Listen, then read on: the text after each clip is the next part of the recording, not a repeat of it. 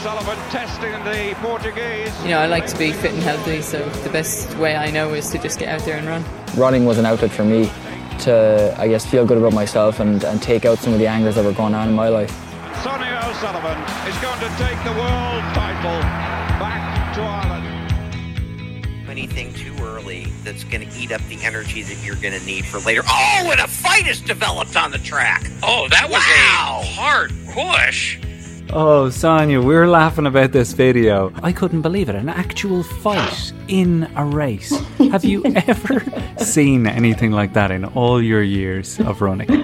It does happen every now and then, but I suppose now you're more likely to get a video of it. There was one from a long time ago with the World Junior Championships.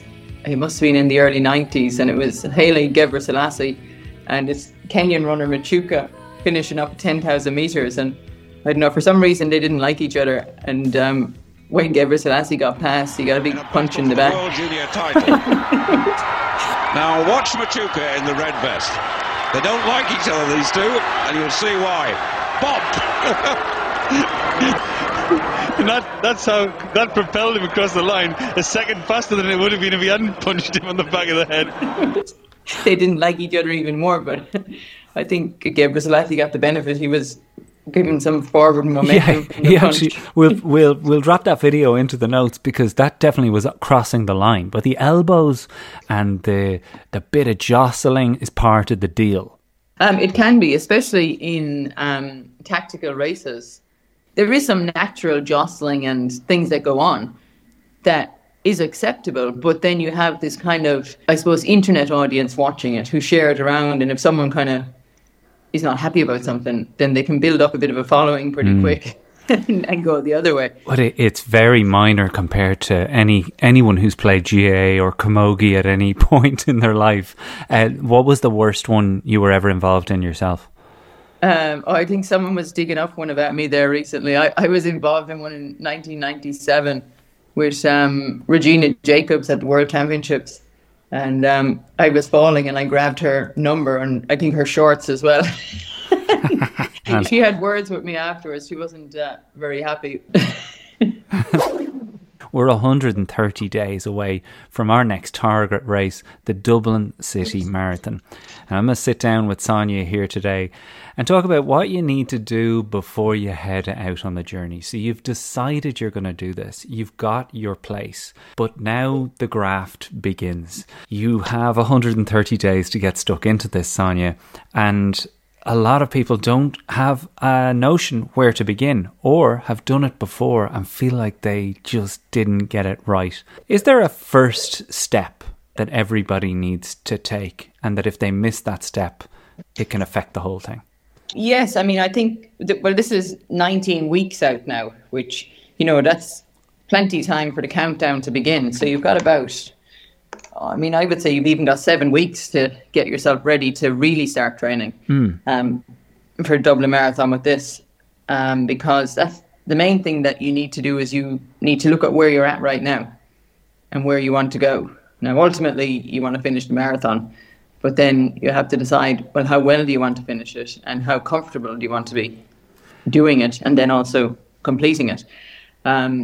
So I think anyone who's looking at the Dublin City Marathon right now needs to have a good look at themselves and see where they are fitness-wise, running-wise, things like what's your longest run right now.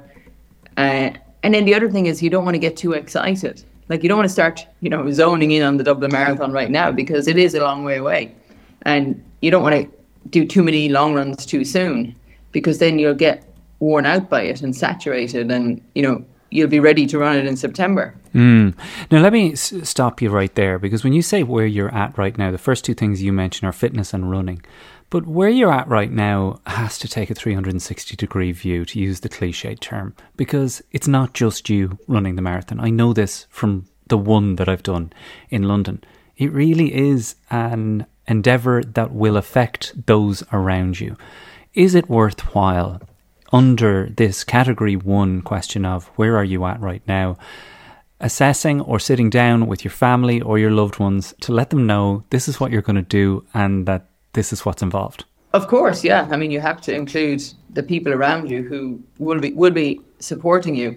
at the end of the day. And yeah, you know, you want them to be supporting you and not kind of hating you for doing what you're doing, because there's nothing like having negative energy, you know, towards you when you're trying to do something positive. Yeah. So, yeah, I mean, over the next few weeks, you want to be getting them on side and, you know, outlining, you know, this is where this is going and how you're going to plan around the family or, you know, your friends, whoever it is that you're closest with, that you align what you're going to do with what's coming up for you as a family. And, you know, the big things like, you know, what's going on with kids and school and their sports. I think I noticed a lot in recent times that, you know, there's so many adults taking part in sport and they're so into it that, you know, they don't always have time for the kids' sports. And so you have to find the balance so that everybody gets looked after, because, you know, your sport it's for fun and fitness, and yeah, you can get really into it and get involved with it, but you know, the kids are the ones that you want them to become involved in sports too. You don't want them to get left behind because you're out there for, you know, on your bike for 3 hours every Sunday morning, or you got to go for a long run. 1,000%. This is a really big point, right? Because this just isn't about kids' sports, is it? It's if you're turning around to your family and going, right, I'm going to train for this thing. You guys know I've got this place in this big race. Your sit down really needs to look at not just you saying, I'm doing this thing, me. It's like, how do we figure out a way to balance what I have desperately wanted to do all my life and what's going on in your life? What are the priorities for you? So you don't even need to have little kids to do this. Balance is going to be the word the whole way through this journey. Yeah, balance, and I think communication as well. It's really important not to assume that everybody is going to drop everything for you, and that they actually know what you need the time that you need, and, you know, to be, you know, somewhat flexible on things. And sometimes it might mean, we had this last week for another reason, but it might mean getting up an hour earlier, you know, so that you're not, you know, taking up the whole day and everybody's not waiting for you to get back from your run. Before you can actually get out and do stuff. And I mean, the best thing is if you have like kind of teenage kids and stuff like that, they love to sleep in. So, you know, allow them to sleep in, you get your run in and then come back and, you know, you're all energized and wake everybody up and get going. Well, let's get to that. Get up early, because this was Sonia's tip of the week last week. This weather over here has obviously been unseasonably warm. I was touring in London last weekend and it was ridiculously warm. I always think it's funny when you're away somewhere hot and you ring home to Ireland to tell people it's really hot here. They do not want to hear it. They're like, well, it's very hot here as well. And it was ridiculous. London was insane this last weekend, but I took your advice. Got up, I think the earliest I got up was 6 to get the run in.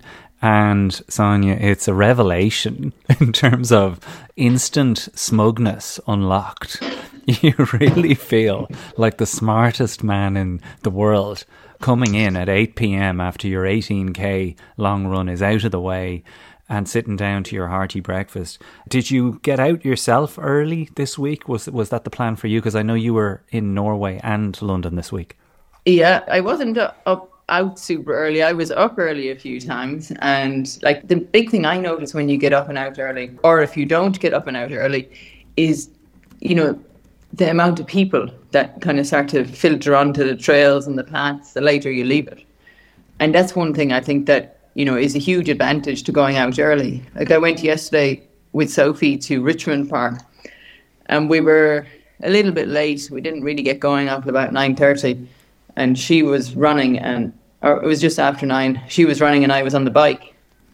And Richmond Park, there's just so many people running over there at the moment now and walking and dogs and all sorts of stuff. So yeah, we definitely could have been an hour early with that.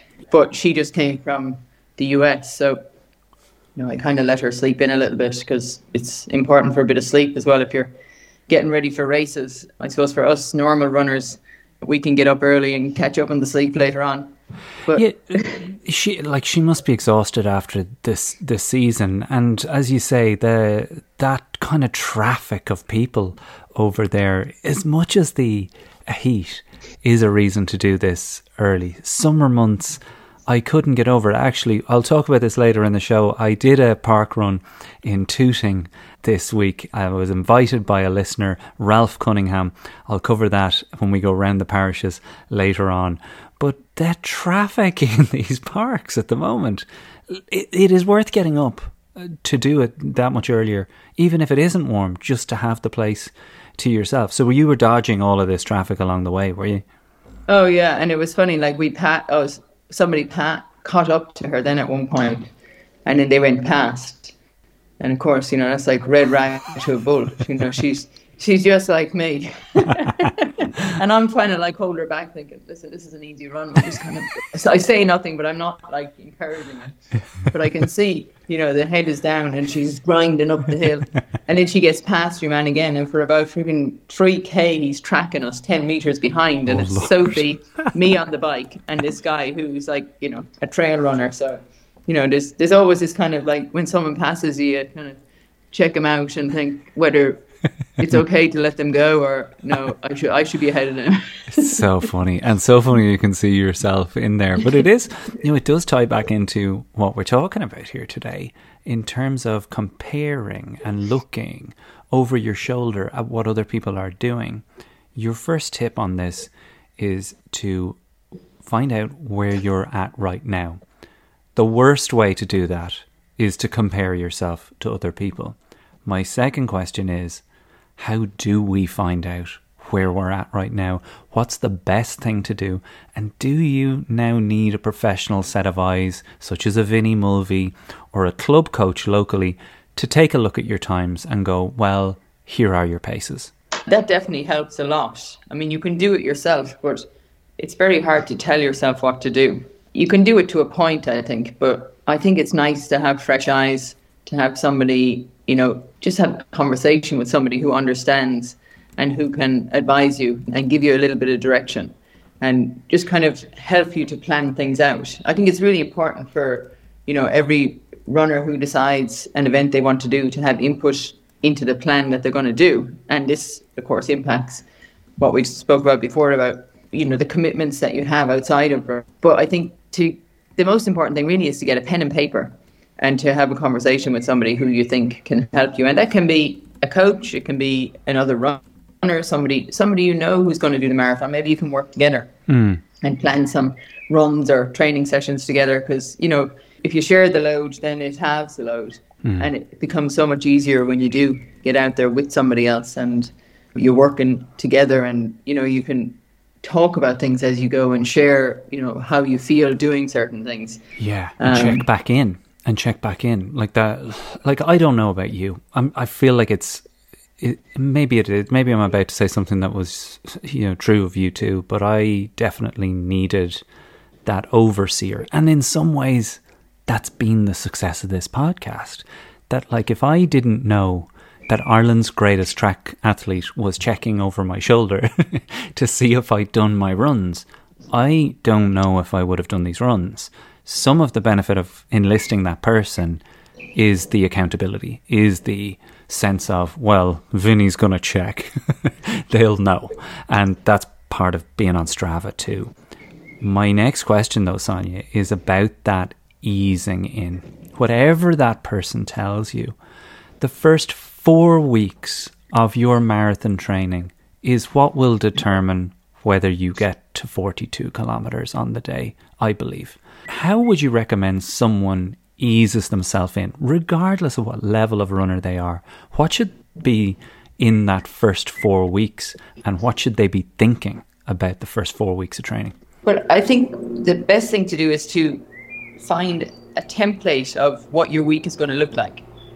And that's a really good idea, I think, is to do it in 4-week blocks. So you map out, your long run is the most important thing. Then you have your session day, longer session day, which is kind of geared towards like threshold, marathon pace running.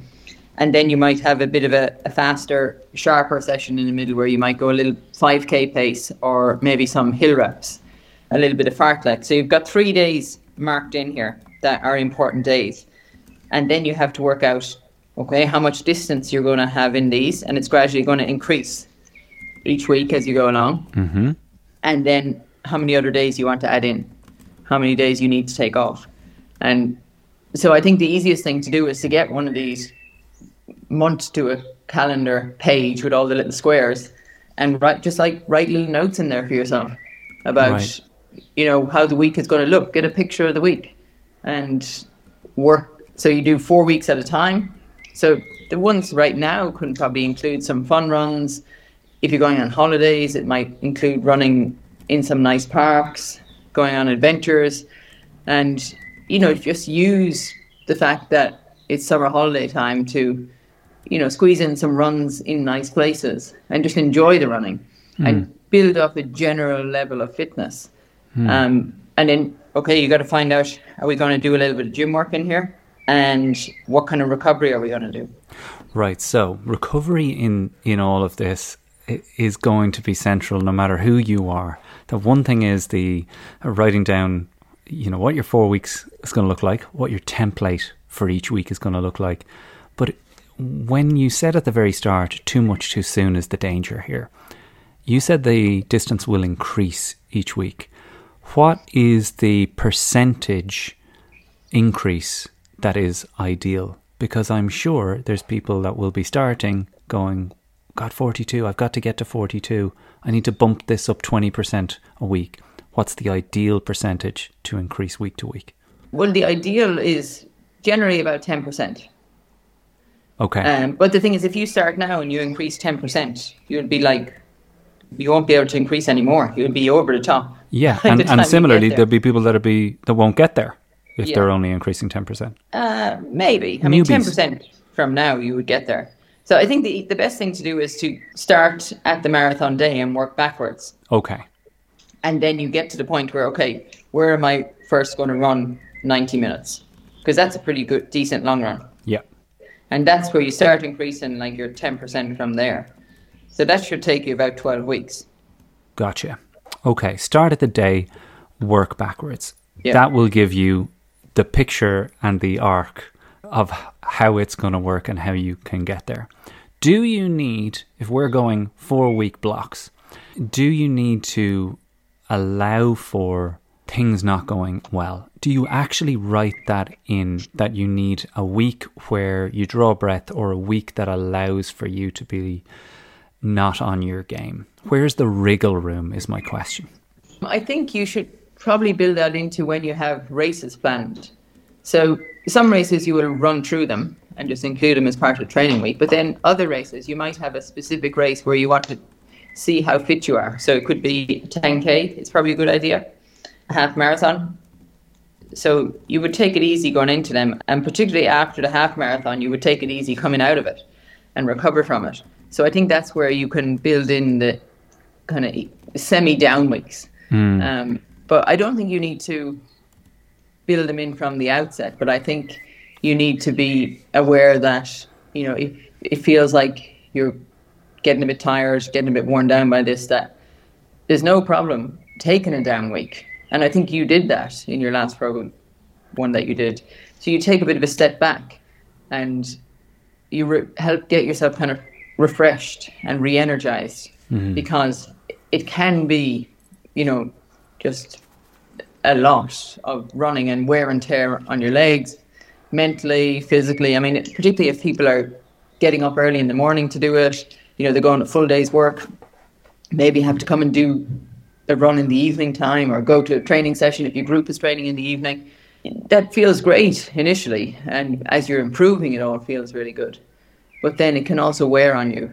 And, we all do have weeks or times when you're just a little bit more tired and a bit worn down, and you just have to be able to recognize that and to be able to kind of either take the time yourself or talk to your coach or even your training partner and say, I think I need a bit of a rest here, and not feel guilty about that, knowing that, there's so much time that... I was talking to one of the coaches here today, Collis Birmingham, about this, and how oftentimes people get themselves into a bit of a hole and they might have to take off 5 days or a week, whereas they could have put their hand up earlier and said, I need a bit of a rest here, take 1 day off and not feel guilty about taking the day off. And then you save yourself taking off 5 days or a week. in the second half of my conversation with Sonia, we're going to get Sonia's absolute commandments on marathon training, as in the non-negotiables. What can you not skip? What can you not miss out if you want to do this? What do you absolutely need in your locker? We're going to cover it all over on patreon.com/Irishman Abroad.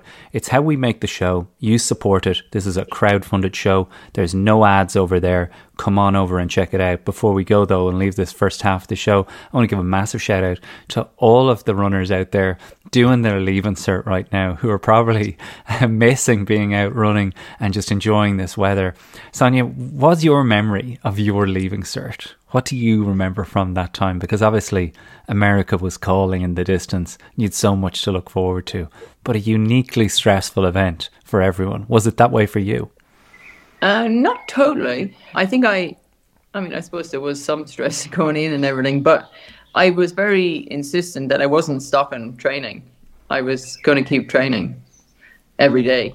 So I went for a run, I would think, every day throughout the Leaving Cert, and that was kind of my freedom time to get out and get a bit of fresh air.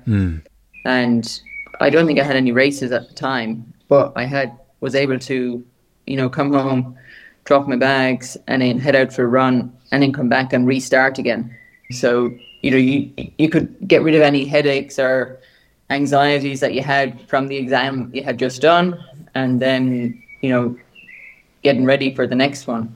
I think it's really important to have that time out, and running might be hard for people, so a walk may be just as good, but I think it's really important to get out and a bit of fresh air and just enjoy the nice weather that you think you're missing out on because you've got to be studying and stuck inside in an exam hall. Oh Jesus, I get flashbacks to it all the time, and I definitely could have done with what you're describing there. My exercise was literally walking to the train and from the train to school. That's all I remember being my exercise. But the exercise is so crucial. If your kid is doing it, give them a best of luck from us.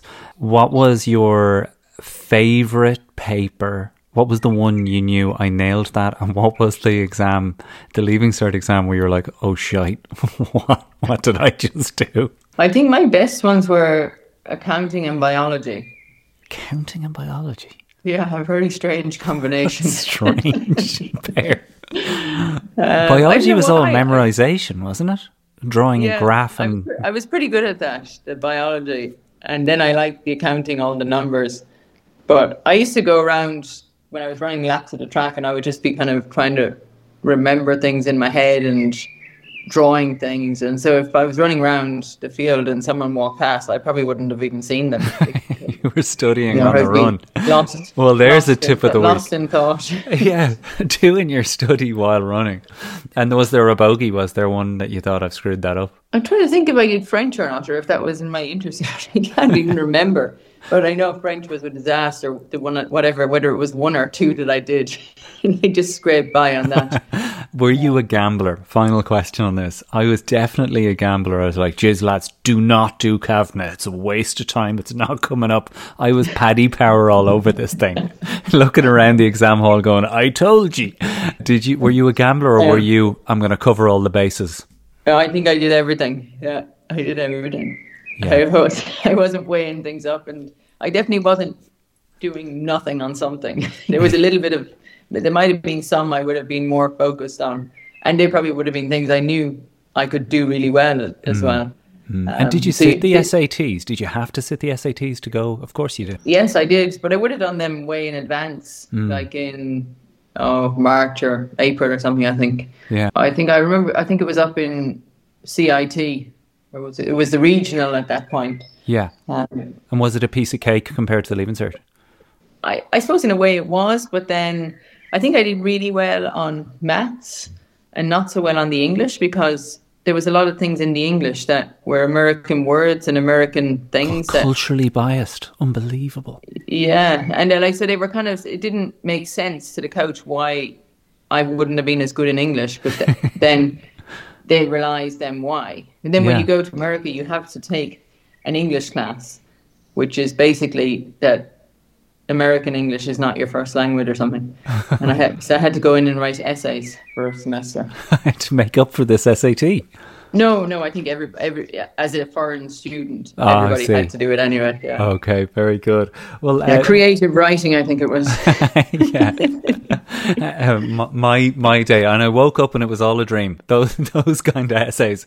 This is The Irishman Running Abroad. If this is your first time listening to the show, there's hundreds of episodes for you to go back and enjoy, including Sonia's half marathon training plan and her plan to help you break 20 minutes for 5k. And I know right now, I've had the email, Sonia, there's a bunch of listeners right now following that plan, and I want to wish them all the very best of luck. Breaking 20, one of the best days you'll ever have, and I'm so proud that I did it, even though I haven't done it in a while. I will get back there. Come on over to patreon.com/Irishman Abroad and start enjoying all of that stuff that I just mentioned, and hear the second half of this chat with Sonia O'Sullivan. One of the keys to like maintaining your brain mass is pushing past that comfortable zone physically, exercise wise.